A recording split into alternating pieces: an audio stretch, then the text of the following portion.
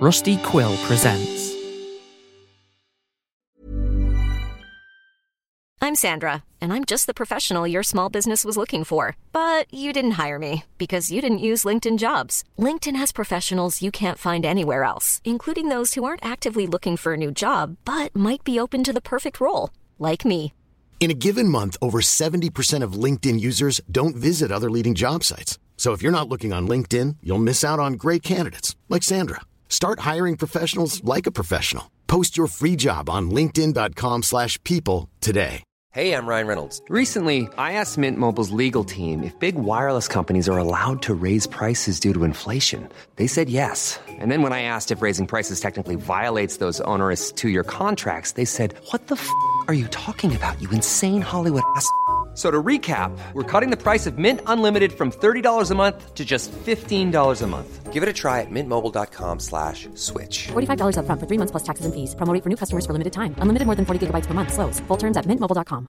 Planning for your next trip? Elevate your travel style with Quince. Quince has all the jet-setting essentials you'll want for your next getaway, like European linen, premium luggage options, buttery soft Italian leather bags, and so much more. And it's all priced at 50 to 80% less than similar brands. Plus, Quince only works with factories that use safe and ethical manufacturing practices. Pack your bags with high-quality essentials you'll be wearing for vacations to come with Quince. Go to quince.com/trip for free shipping and 365-day returns.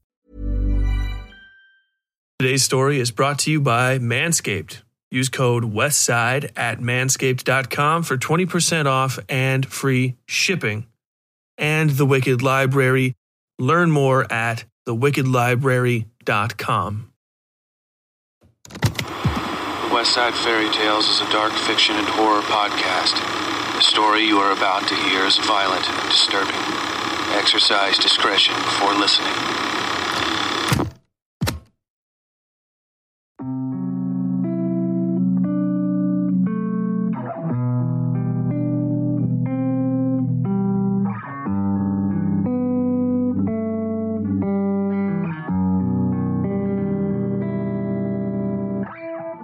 Previously on Scars in Time.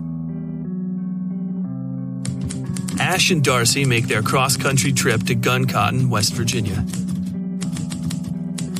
Ash's dreams and delusions are seemingly worsening the closer she gets to her home state, revealing just how conflicted she is about her past. Still, she arrives with Darcy and Guncotton in high spirits, determined to make the most of this move. But the house Darcy has purchased for them is the last thing Ash wanted to see. Overwhelmed by a spreading darkness, she falls to the ground. Now, without further ado, Chapter 4 of Scars in Time. The Town.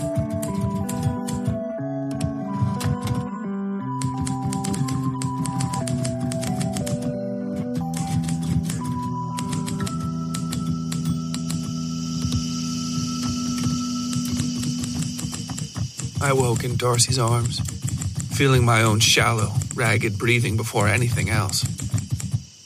I touched her face and apologized, feeling the words but not hearing them. I couldn't hear anything for a long moment. The movement of her lips in those silent seconds was beautiful, mesmerizing. Then my consciousness unmoored itself from whatever rock had felled me and I was alive again. And hearing the apologies filling my mouth, though Darcy's lips remained wordless. "I'm sorry I didn't stop you," I said to her. She seemed upset. I said it again and then shook my head, pushing myself out of her lap. She was kneeling and scooted herself over to stick with me, playing the doctor now as much as the concerned wife. "It's just a house, babe. We can live somewhere else," she said. "You don't have to apologize to me about it." "What?" I asked. I looked up at the house. It was fine, if huge. Blue sky and frost-white hints of cloud shone down through the gray canopy above us. I looked at the path leading to the front porch. There was no statue of a man holding an umbrella, just a stone bird bath somebody had flipped over to make a shape resembling a mushroom. probably keeps mosquitoes from growing in it, I thought. The rest of the house was fine, and it most certainly wasn't the house in the woods I'd burned down as a teenager. They sort of looked the same, were of the same style, I figured, letting Darcy help me to my feet. She touched my shoulders and looked me over, paying close attention to my eyes, and then brushed me off. I love the house, I said, my voice barely a whisper. I coughed, harder than I expected, and cleared my throat. The nasty, sweet taste of oncoming sickness lingered after I turned and spit. What? Darcy asked. She was looking in the direction of where I'd spat. I realized I might never have done that in front of her in our entire relationship. Or at least it might have been so long neither of us might remember a previous time. I love the house, I repeated, now much more audible. Darcy smiled but looked concerned. She gestured to the large stone patio that stretched side to side along the front of the house, and I went to it with her, hand in hand. The only seats were a set of stone benches that were probably the age of the house itself. I was surprised by how exhausted I felt when I sat. I'm glad, Darcy said. I looked at her. Her face was somber, a little worried. I'm glad you liked the house, I mean. I nodded and said nothing for a while. I don't feel very good, I said. I think I'm getting sick. Probably those nasty-ass biscuits, Darcy said, giving me half a smile. I mock glared at her and pointed at her face. I was sweating despite the chill in the air. I could feel my heart beating too, but it was slowing. Don't you impugn the honor of Tudor's biscuit world, you damn lesbian, I said, putting on my best, worst West Virginia accent. I'll have you strung and quartered. She laughed. It's drawn and quartered, but okay, you win. She held her hands up and then leaned against the house. I know you haven't been feeling very good lately, and I know you don't always like asking me for help. She looked into my eyes. But if you need to talk about anything, I'm here. Or we can find somebody for you. Shit, I said. We're like an hour from Weston. I could just check in there and have a reunion. It'd be just like going home. I tried to smile, but she was still being serious. I sighed and nodded and kissed her. I'll let you know if things get to where I can't handle them. Okay? Try to tell me just ahead of that point, why don't you? She replied, giving me a concerned look and then pulling my face to hers. The kiss was long and familiar and deep. I lay my head on her shoulder when it was finished and she ran her hand through my hair. The feeling was nice, but I knew that beneath those fingers were woven scars and white hair like netting. All the marks and all the damage beneath healing hands that couldn't cure it. I felt myself being a burden again and pushed the thought away, but I also moved her hand from that place and sat it in my lap. So, are we going inside? I said. She bit her lip and shook her head. Not until, tomorrow, she said. I just wanted to show you the place. She patted the stone front of the building, her hand making almost no noise. Behind us, the window was dark with red curtains hung across it. I touched the glass reflexively, feeling its cold under my fingers. We're going to stay in this little hotel downtown, Darcy said, standing and stretching. It must have felt good because she held it for a while. Which one? I asked. The, only little hotel downtown, Darcy clarified. She held out a hand to me and I took it, relying on her more than I wanted to get to my feet. We'll stay there for a few days while the movers get us, moved in. I'm meeting the real estate agent tomorrow and then we'll have the actual keys. I followed her down to the car, giving the place one last look. There was nothing imposing about the house save how damn big it was. But still, I could feel a tugging at my neck, Not the threads of air, but something like a memory of them. I got in the car. "One last thing, though," Darcy said. "My arrangements with the clinic in town have to get sped up a bit." I nodded. "Sped up a lot, actually," she hissed through her teeth. "I'm probably going to have to leave the moving guys to you, and most of the getting the house ready for us to live in. Is that okay?" "Did you just find out about this?" I asked. She nodded and showed me her phone. "They texted me on the road, and I sort of had an overly long text conversation in the bathroom at Tudor's." She chuckled, and I didn't, so she stopped. She sighed. "They have sick people in town, and their current setup isn't enough. It's basically just somebody's unlived-in house with some clinic stuff set up in the living room." She gave me a direct, if apologetic look. "I need to get started working, Ash." I nodded. "I can handle it," I said, not really knowing if I could.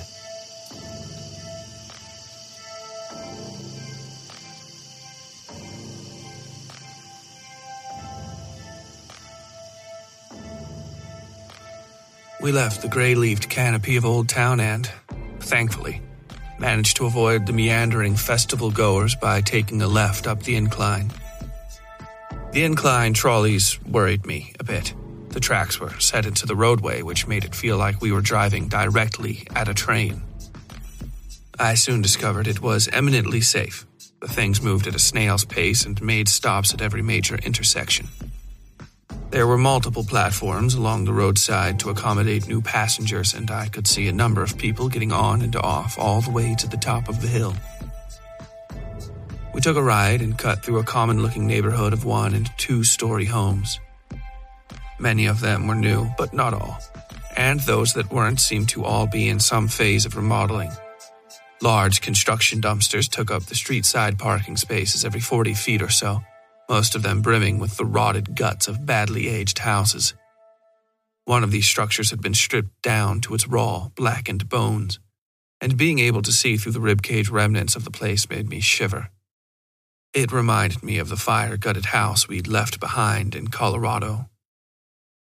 The hotel Darcy had arranged for us was small, new, and tucked up near the utmost top of the hill. The place had 12 rooms that I could see and exactly enough parking for that many tenants plus 2. We parked in a spot near the office, and I followed Darcy inside. I hate talking to people, so I let her take the lead, even though the Altoid crunching teenage girl working the reception desk was hardly imposing. "Hey," she said, setting down her phone, smiling, and doing her best to swallow a mouthful of cinnamon Altoid. "Welcome to the Gun Cotton Hotel. You're the Little Tree Party?"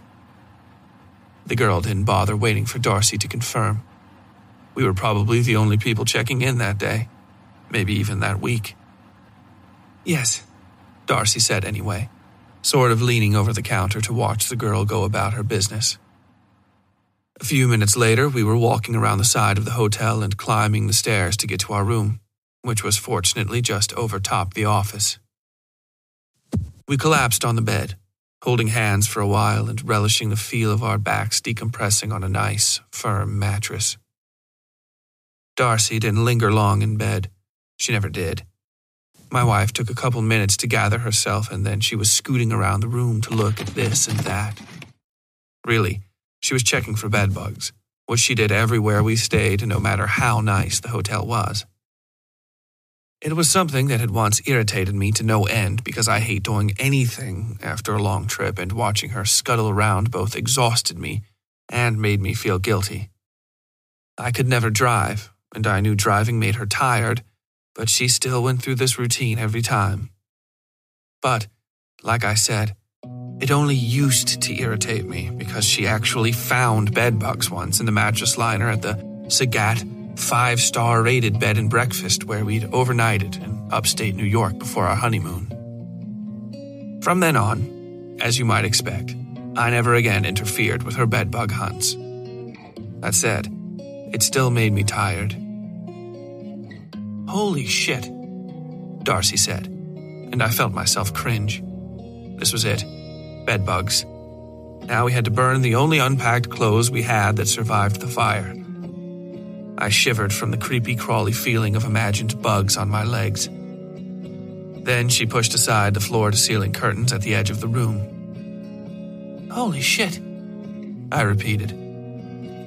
The entirety of the river valley spilled forth outside the windows, which themselves led out onto the small patio where Darcy was standing. I joined her and looked down a 200 or so foot drop straight to the trees at the bottom of the bluffs beneath us. Beyond that, the valley was a grand, rolling sheet of pre-autumn green and gold broken up by brown chunks of cliff face and the winding, treeless line of the town's small river. The sun had mostly set, leaving the valley itself to be lit only by the strips of brilliant gold and blue daylight left in the sky. And all that broken here and there by rolls of pink dusted cloud. Darcy kissed me so suddenly it startled me, and I laughed. The smile lines on her face were deeper than when I had said yes all those years ago, but I could still see the determined, young pre-med student I had met in college. I kissed her back, pulling our bodies together and relishing the shiver that traveled up my spine when she ran her fingers through the sensitive hair over the scars on my head. We made out like teenagers for a while, moving from the porch to the bed, until the brilliant sky had dulled to cobalt and the clouds had become gray shapelessness around a rising moon. In that more subtle light, Darcy didn't look her age, and glancing down I saw even my own body seemed more smooth and well-lined. But despite all these romantic overtones, I couldn't get to where I needed to be to get physical with Darcy. I could tell she wanted that, but somehow it just wasn't there. I just wasn't there. And it didn't help that I felt like I was getting sick. This wasn't uncommon with us, and had grown more common as we both approached 50. It was never some great wall between us like you might see on television. Usually our failed encounters ended with a few sweet, simple kisses and some cuddling. Maybe a late-night snack. That night, we opted for drinks in town. We discovered that the locals called the town's main street the Strip, though its real name was something more mundane, Compson Avenue or something similar. The first place we found was a pub called Colby's Gun Cotton Bar and Grill, which we decided was as good a place as any to try and eat. There were more places down the street, but we were starving and saw a few empty seats through the window. Mom deserves the best, and there's no better place to shop for Mother's Day than Whole Foods Market. They're your destination for unbeatable savings, from premium gifts to show-stopping flowers and irresistible desserts. Start by saving 33% with Prime on all body care and candles. Then get a 15-stem bunch of tulips for just $9.99 each with Prime. Round out Mom's menu with festive rosé, irresistible berry chantilly cake, and more special treats. Come celebrate Mother's Day at Whole Foods Market. Ryan Reynolds here from Mint Mobile. With the price of just about everything going up during inflation, we thought we'd bring our prices down. So to help us, we brought in a reverse auctioneer, which is apparently a thing. Mint Mobile Unlimited Premium Wireless. How to get 30, 30, bit to get 30, bit to get 20, 20, 20, bit to get 20, 20, bit to get 15, 15, 15, 15, just $15 a month? Sold! Give it a try at mintmobile.com/switch. $45 up front for 3 months plus taxes and fees. Promo rate for new customers for limited time. Unlimited more than 40 gigabytes per month. Slows full terms at mintmobile.com. Hiring for your small business? If you're not looking for professionals on LinkedIn, you're looking in the wrong place. That's like looking for your car keys in a fish tank. LinkedIn helps you hire professionals you can't find anywhere else, even those who aren't actively searching for a new job but might be open to the perfect role. In a given month, over 70% of LinkedIn users don't even visit other leading job sites. So start looking in the right place. With LinkedIn, you can hire professionals like a professional. Post your free job on linkedin.com/people today. There's never been a faster or easier way to start your weight loss journey than with PlushCare. PlushCare accepts most insurance plans and gives you online access to board-certified physicians who can prescribe FDA-approved weight loss medications like Wegovy and Zepbound for those who qualify. Take charge of your health and speak with a board-certified physician about a weight loss plan that's right for you. Get started today at plushcare.com/weight-loss. That's plushcare.com/weight-loss. plushcare.com/weight-loss. The clientele were, oddly enough, not much different than the folks you'd see around where we'd lived in Boulder. Skinny, effete, bearded, and bespectacled. For sure not what I'd expected, having known the sort that populate these little mountain towns my entire life. I'd anticipated, at least, a few more guys sporting worn-out boots and real tree camouflage baseball hats. More bottle blondes and fewer side cuts. "Are we still in Boulder?" Darcy asked, reading my mind. I laughed. "It sure feels like it," I said, stirring my rum and coke and sneaking looks at this couple or that. It appeared we weren't the only gay people in the bar, which was a nice surprise, but better still was the feeling of not being out of place here. If there's anything I hadn't expected, it was probably feeling safe and anonymous while being out in my home state, which was sad when I thought about it. Darcy didn't say anything about it, but I knew her thinking was fairly aligned with mine. I could see it in her eyes, that softening around the edges you never realize is happening until it's begun. Like a slow exhalation of breath you didn't know you were holding until the moment you understood you might just be safe here. We eavesdropped on the conversations around us and made idle chat about the things we might do with that great, dark house waiting for us beneath those odd gray leaves. Neither of us had much experience with remodeling homes, but Darcy had enough taste I knew she could figure out how to set up our home in a way that suited us. No matter what was finally decided, my own space would be, as always, a dark little nest of clutter surrounding a laptop. Or so I thought then. The crowd thickened instead of dwindling as the hour grew late. Our waitress, a portly but light-footed girl with torn jeans and Sunny D yellow-orange hair, dropped off our check without us asking. Then she let us know she and the rest of the waitstaff were going off shift and we'd have to get our drinks at the bar. By around 10, only the tables against the wall remained, and the center of the bar had turned into a smallish dance floor full of clumsy legs and elbows. I stood, stretched, and let Darcy know I was headed for the bathroom. "Text if it's terrible there and I'll steel myself for the long walk back to the motel," she said. I pantomimed using the phone I no longer had and she sighed and nodded. "Sorry. Send a runner then." "A message to Darcia," I said, laughing when she didn't get the reference and rolled her eyes at me because she knew there was one. Then I was moving through the crowd, doing my best to predict the currents of human flesh in a way that would keep me on my feet. I'd had 4 rum and cokes over just as many hours and, while I wasn't an absolute lightweight, I could feel my head swimming just a touch. The throng of people on the dance floor never seemed to end. I could barely even hear the music, just feel the repetitive bass thrum rolling up and down from the base of my spine to my ears and back. Hands and arms danced over and around me, a sea of chests and belt buckles and stomachs. I could see eyes, too. Not of the people closest to me, but deeper in the crowd, just behind the hips and shoulders, glittering in the soft rainbow bar light flickering here and there and then gone. I waded out of the crowd as though the far end of the bar was a beach and the last few people between me and the back hallway the tide. I had to pee, of course. I'd been drinking for hours and hadn't gone yet, but I was more worried about this insistent nausea rising in my gut. It was so subtle I didn't quite notice it until after I'd gotten up from our table. But now I couldn't shake it.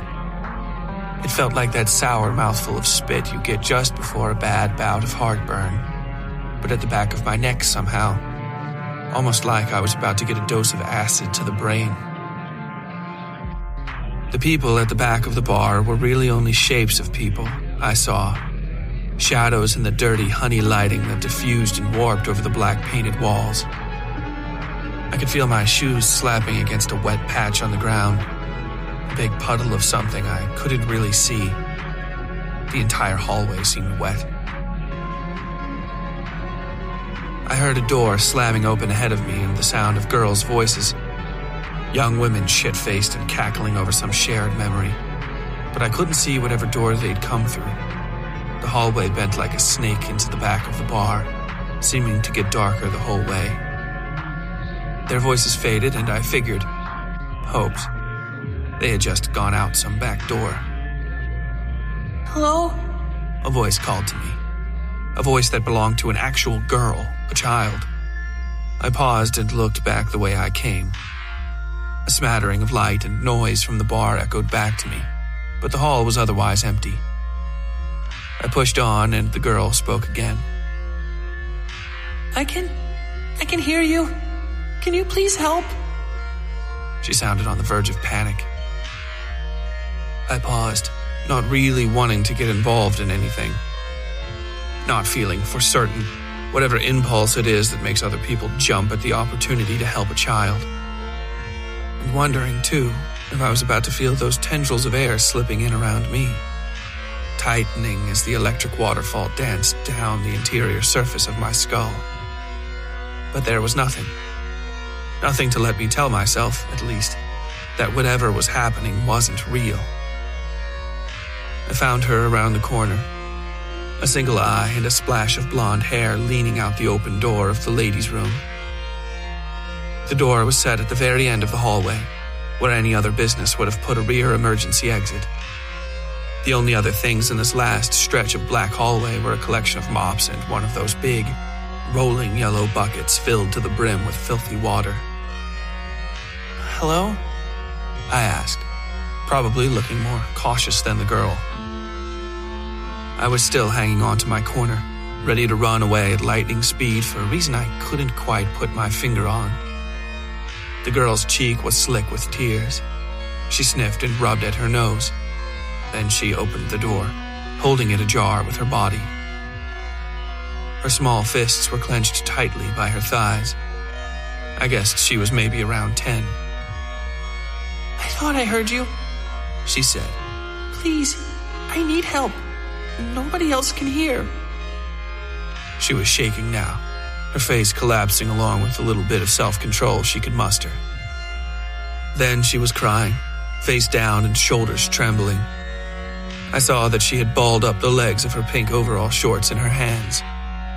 "Please." Okay, I said, looking back one last time before stepping toward the bathroom. The nausea had utterly faded, I noticed, though I still had to piss. "What's wrong?" "My mom," the girl said. She couldn't hold back her tears at all now, and I could barely hear her speaking between sobs. "She's in there. Back there."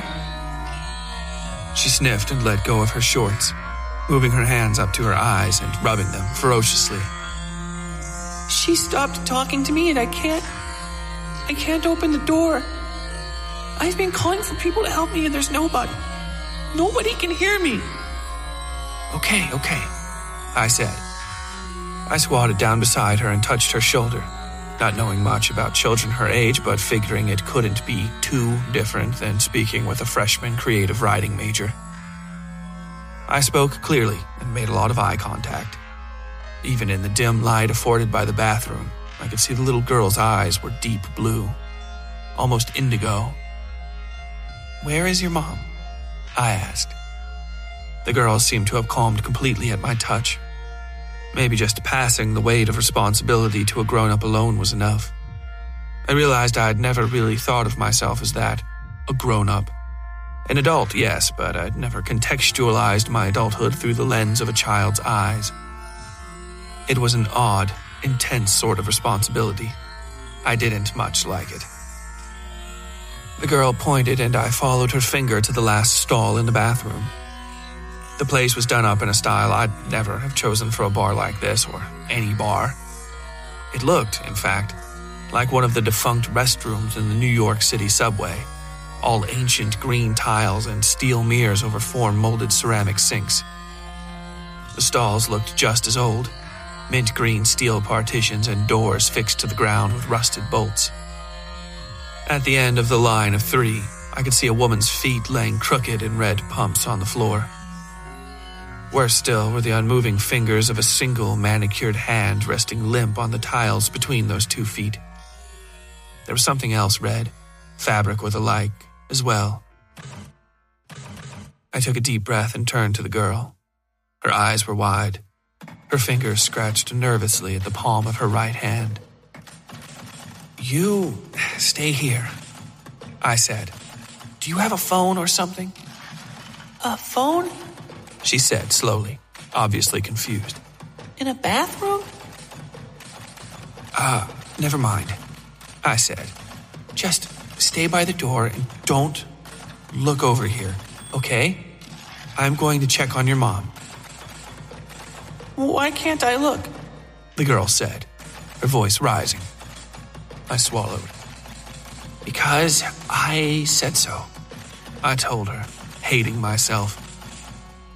In that one phrase, I had truly become a grown-up, not an adult.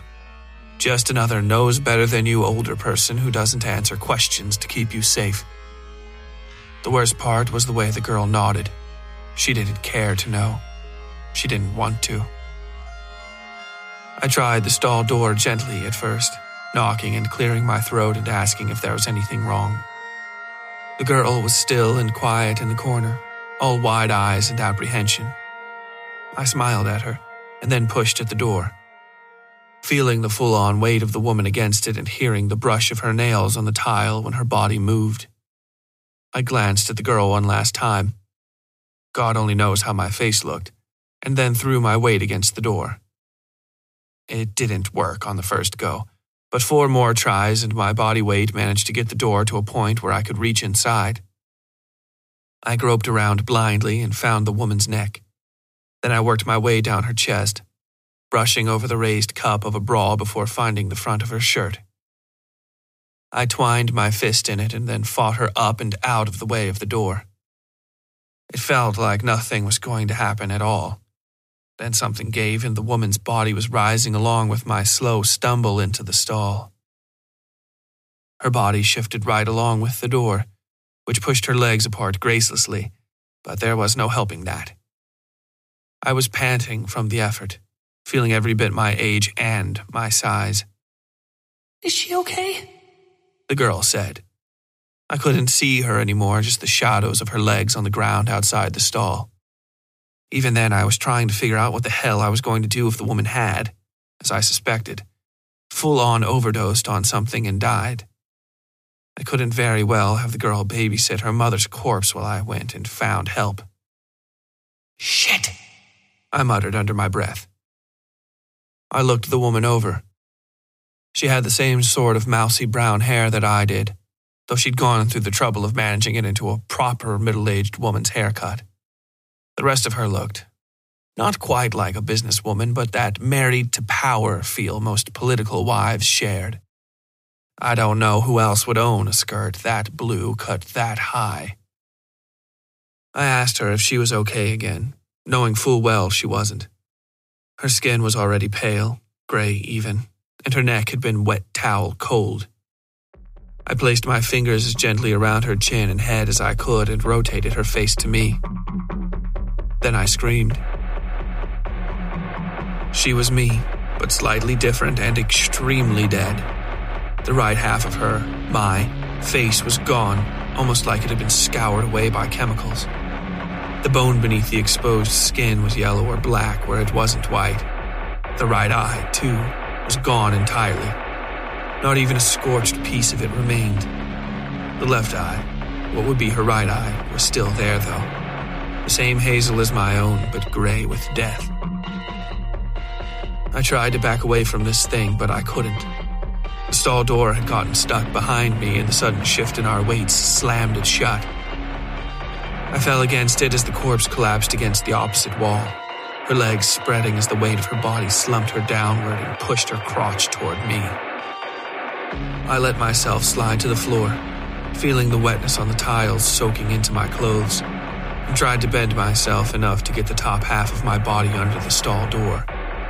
The body followed after me, sliding faster when I maneuvered my legs to push against the bottom of the toilet. Doing that had knocked the corpse's legs completely out, and now it was slowly falling to its knees over top me. This dead thing that looked like me dropped finally to its knees and then fell forward against the door with a terrible, wet crunch. Some pocket of liquid split open in its face and poured down the door to drip on my neck and shoulder. I screamed, clenched my eyes, and crushed myself until I was under the door and out onto the floor of the bathroom. I had just freed myself when a massive, powerful hand grabbed me under my armpits and hauled me to my feet. Then higher, then still higher. I found the face of that doctor just inches from mine, his filthy glasses almost completely opaque. The eyes behind those lenses were black blobs that could have belonged to a spider or a crab. He set me down but didn't let go. He held me in place with one hand while another of his dangling limbs flitted into his jacket and pulled out a penlight. He shone it in my eyes, blinding me. I tried to slap his hand away, but there were more arms, somehow, holding me in place. "Not doing as well as you'd think," he said, grinning at me and then making an exaggerating pouting face. "Oh, that fresh country air is good for the lungs, they say, but you get too much and it can set your head to spinning." The light was bright enough that I was almost blind. It stole the air out of my lungs. I tried to scream anyway, but all I managed to do was cough. "Gonna have to get that looked at," he said. "Boy, is it bad." My arms were up over my head, held in place like a lab animal. There were more lights, it seemed now, dozens of them, all flashing and flickering and foundering my brain. In the shadows of the bathroom beyond, growing deeper, I could see the little girl. She stood still in the darkness, face unreadable, watching me. I broke free of the hands over my head and reached forward blindly, grabbing the first solid thing I could find and pushing. I hit the sink so hard it rattled, and managed to toss myself onto the floor. I looked around wildly at the empty bathroom, trying to find the odd doctor, the little girl, hoping I didn't see my own corpse sliding out from beneath one of the stalls. Nothing. It wasn't even the same bathroom. Close, but no cigar. I blinked and touched my face. It was soaking wet, but I could tell it was just water. I turned to see the tap in the sink still running, making a slow, steady pool over the paper towels I dropped over the drain to stop it up. And I had done that. I remembered doing that. My two recent realities fumbled over each other just a second longer, until the one in which I was standing won out, and the other began to slowly feel like a dream. A sense of déjà vu so profound it made me feel small and cheap flooded up and then receded just as quickly in the aftermath of that existential confrontation. I turned off the sink and grabbed a fresh set of paper towels to dry myself. The bathroom was dark, but only because it was paneled with dark, reclaimed wood and had black-gray tiling. The lighting was excellent. There was no dingy subway bathroom tile, no mint green steel doors. The floor was clean and pretty dry. I was as well. But if I closed my eyes, squinted really, I could almost see that other bathroom falling into place over this one like a transparency. There was a click from one of the stalls at the end of the line, the one I'd found my dead self inside of in that dream. I heard high heels clacking over the floor and turned to the sink, which I unstoppered quickly so I could pretend to be washing my hands. I saw the outline of a young woman in an almost painfully tight dress appear behind me, but thankfully not the ugly blue skirt that other me had been wearing. I caught a glimpse of exposed cleavage and blonde hair falling off her shoulder as the woman bent to wash her hands in the sink beside mine, but I didn't stick around to confirm anything else. I turned so she wouldn't be able to see my face and left quickly, nearly tripping over the small crowd gathered in the short, straight hallway that led to the restrooms.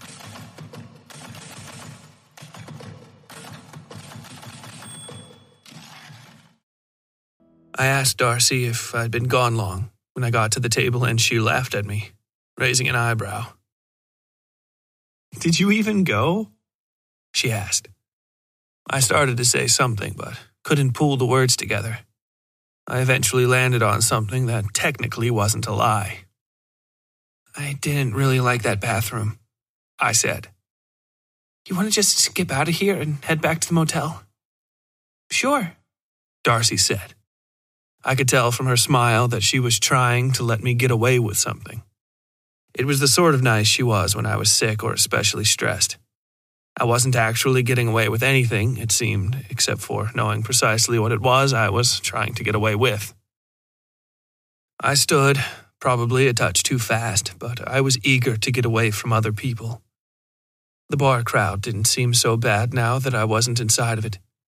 But the lingering taint of that vision in the bathroom on my mind was a lot to deal with. Almost too much, in fact. I realized I was actually shaking, and I pushed my hands down into my pockets so Darcy wouldn't notice.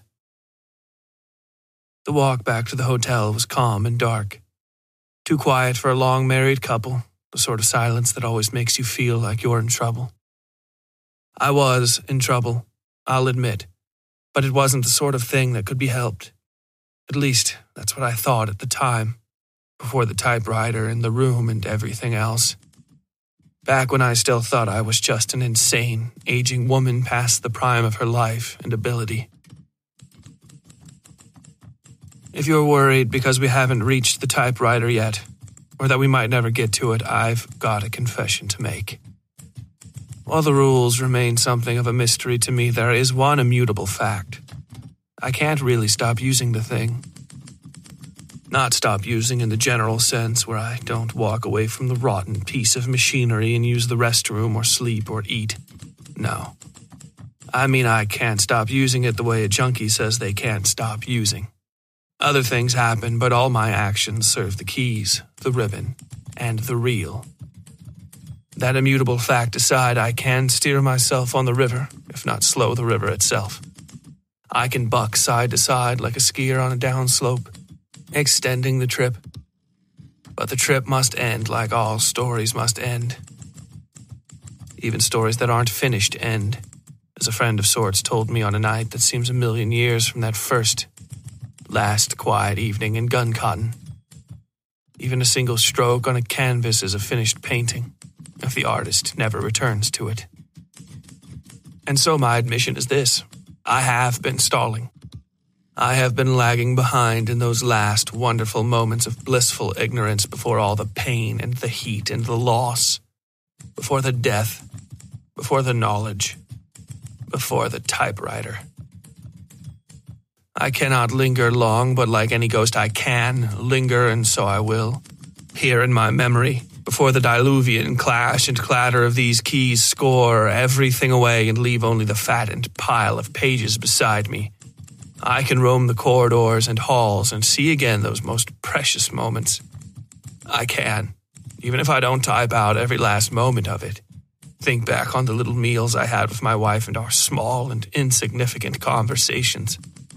I can remember the soft sounds of her breathing and adjusting herself while we drove, and the feel of her hands on my face. I can remember, too, even more importantly, those seconds where our future possibilities seemed to fatten every moment. That odd self-deception that made me feel that moving to Guncotton to restart my gears and get riding would be worth it, be the best move. A feeling, I would find, that was hardly even mine. But I digress. What you should understand is that I've been delaying, and I don't feel bad about it. I don't feel bad about it at all. Because, darling, we get there, and we get there soon. Darcy and I fucked when we got back to the apartment. Like all good sex, it came out of nowhere. A thunderstorm of touching, petting, and pawing that built and broke and laid me out like old laundry when we were done. Would you like to know the details? Could I be so cruel? What are the rules? We both used the bathroom after getting back to the apartment, me first and then her. I played with the television while she was in the bathroom and found some hetero porn where the two people involved were pretending to be co-workers at a gym. She gave me a weird look when she saw what I was watching, and I grinned at her and asked what she thought about that. She said she didn't think much of it at all, and then pushed me back against the bed. I stripped her top and her bra off while she sat on top of me. Then I pushed myself out from underneath her and flipped over onto my hands and knees. I told her I wanted her to do to me what the man on the television was doing to that woman. I knew she didn't like that, but I did it anyway, and she did what I asked. Soft at first, gentle, caring, but I made her speed up, use more fingers. I made her hurt me even though she didn't know she was doing it, and every time it felt like I couldn't take more, I made her go harder. And when I was done, we were done. I didn't reciprocate, didn't even ask if she wanted me to. She never raised a fuss about that either, which for some reason pissed me off even more. I was mad. Unbelievably mad. I got a shower and knelt on the cheap, hollow-feeling plastic that made up the shower floor. The space on the back of my head where my skin had been shredded away clean down to the bone itched. It always itched, even if just a little, which is something I never bothered to mention because I barely notice it anymore. I'm aware of it the way you're aware of your arms, if you still have them. I pushed my face against the diamond plate print of the shower floor as hard as I could, crushing myself up into a ball to do so. More than just a physical action, I could feel something integral to myself, deep inside me, crunching and creaking and compressing until it was smooth and small and useless. A marble of my own self, getting ready to crack away into powder. Like mist falling along the sides of a waterfall. The strands of air dipped down and wrapped themselves around me. "Hey," a voice said, and I looked up to see her. Not Darcy, but her. My ghost. Naked and blonde, face done up with faux concern. The true corpse of my future. She reached up and grabbed the shower water dial, turning it to the highest heat, and climbed in with me. Then we were touching each other, inside each other, burning together on the floor. The hot water hurt so bad I thought it was burning my skin away, and maybe it was. The pain of scalding grew so bad that it disappeared, leaving something that felt like pure white light. I thought that maybe that feeling's what you'd see if you kept your eyes on the sun past the point it all went black. The deeper light beyond the dark. She kicked the water stopper and the plastic tub began to fill. I let her wrap her fingers around my neck and push me under. Wrapped my own fingers over hers and helped her apply pressure. Then, when I was finally fading away, I tangled my hands in her hair and pulled her mouth to mine, and relished in the taste of blood and dirty water.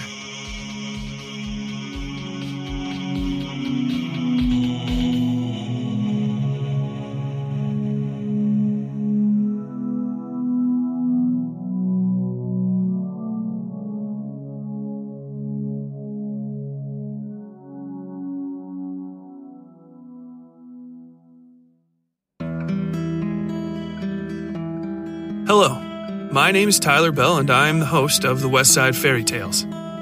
For better or worse, this operation is basically a one-man show.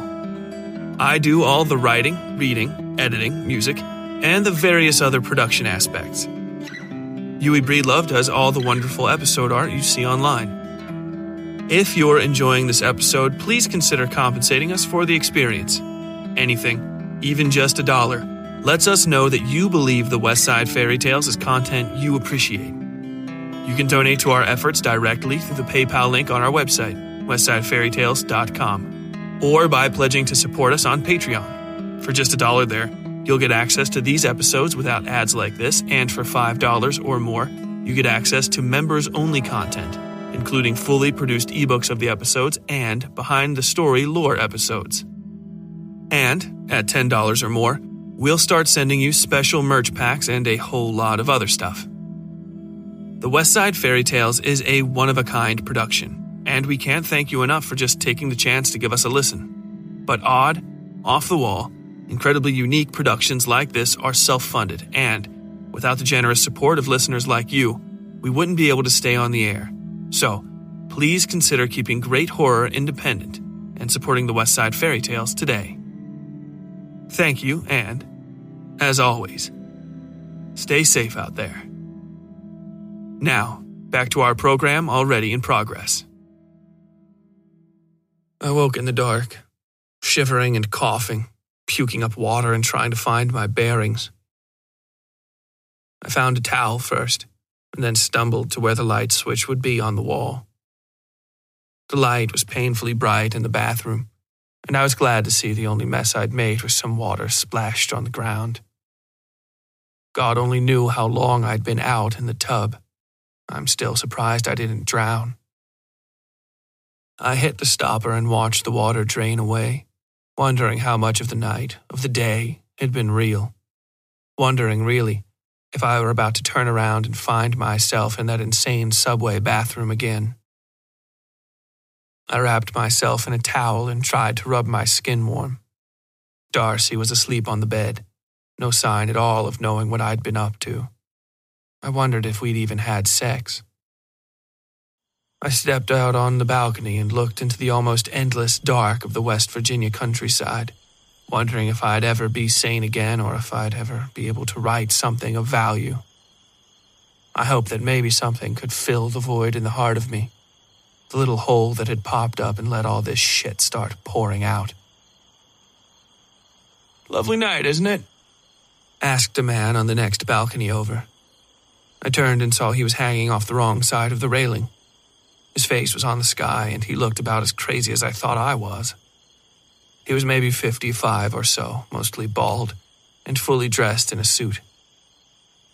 The dark fabric fluttered in the breeze flowing up the side of the cliff beneath him. "Yeah, lovely night," I said, covering myself more with my towel. The man smiled at me and nodded, gazing back over his shoulder at the drop behind him. He looked concerned, pained for a moment, and then the manic glow came over his eyes again. He pulled himself up a little to see into his hotel room and then winked at me. "Oh, gotta go," he said. Then he opened his hands and he was gone, falling away into the dark with his arms out wide to his sides. He didn't make a sound until he hit.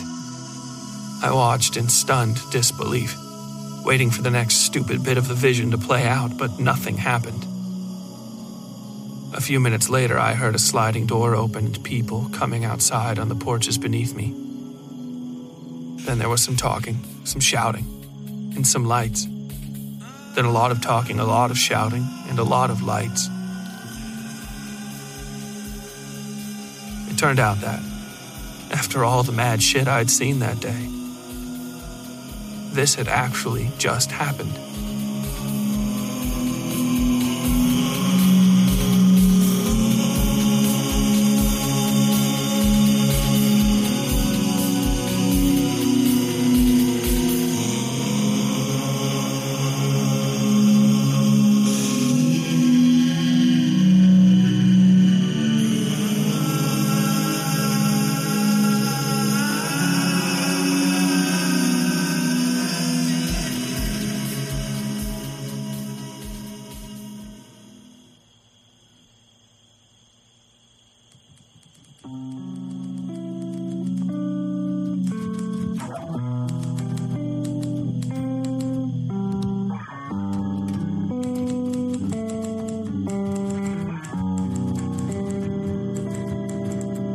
Coming up on Scars in Time.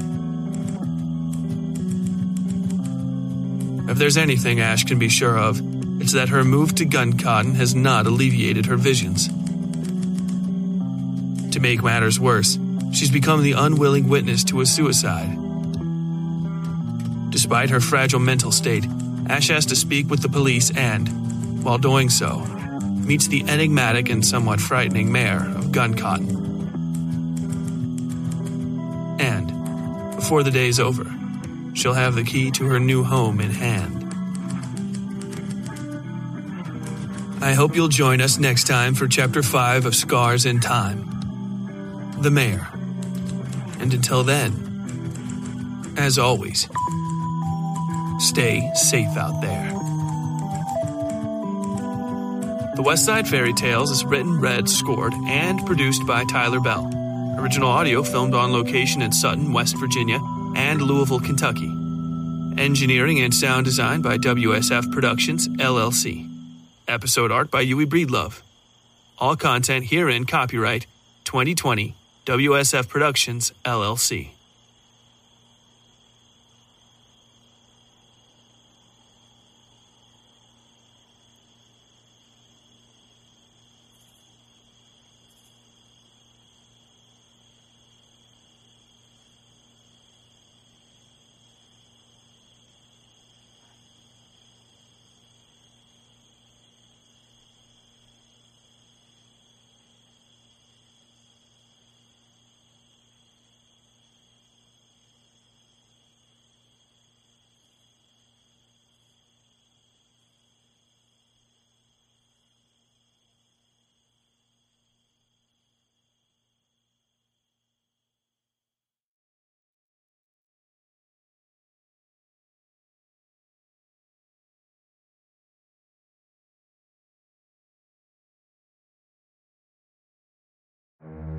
Something's not quite right in the quiet mountain town of Targrady, West Virginia.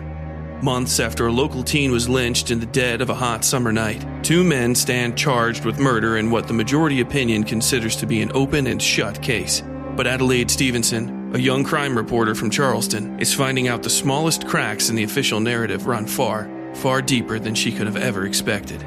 Join Adelaide in West by God as she navigates small-town secrets, the dubious ethics of her own profession, and the dark whispers of an ancient creature, known to some as the Witchem Woman, who prowls the shadowed hollers that lie between night and nightmare. Sent on overnight assignment to cover the start of the trial, Adelaide quickly realizes the story she's been told, and been telling, doesn't make sense. Cryptic assertions of a concrete alibi are emailed to her by the family of the accused. Nobody in town seems comfortable discussing the basic facts of the case, and the murder she's been writing about wasn't the only tragic death this summer. Adelaide extends her stay against the wishes of her editor, and her investigations take a complicated and dangerous turn as she discovers the true depths of the mysteries surrounding Targrady. The only real evidence from the night of the murder may lie in the hands of a notorious local crime family led by an enigmatic woman known as the Fetid Queen. Local authorities seem to grow more hostile by the hour, and even Adelaide's own career might not survive this assignment. Featuring an eclectic cast of characters ranging from violent and horrifying to outlandish and fabulous, West by God is a must-read novel for anybody who enjoys Twin Peaks, Stephen King, and all the creepy places you find just off the path in the woods. It is the debut novel of Tyler Bell, a USMC infantry combat veteran, former crime and courts reporter for the Charleston Daily Mail, and creator of the award-winning West Side Fairy Tales horror and dark fiction podcast. Due for release by Henlow Press in October of 2023. Learn more at westsidefairytales.com/westbygod.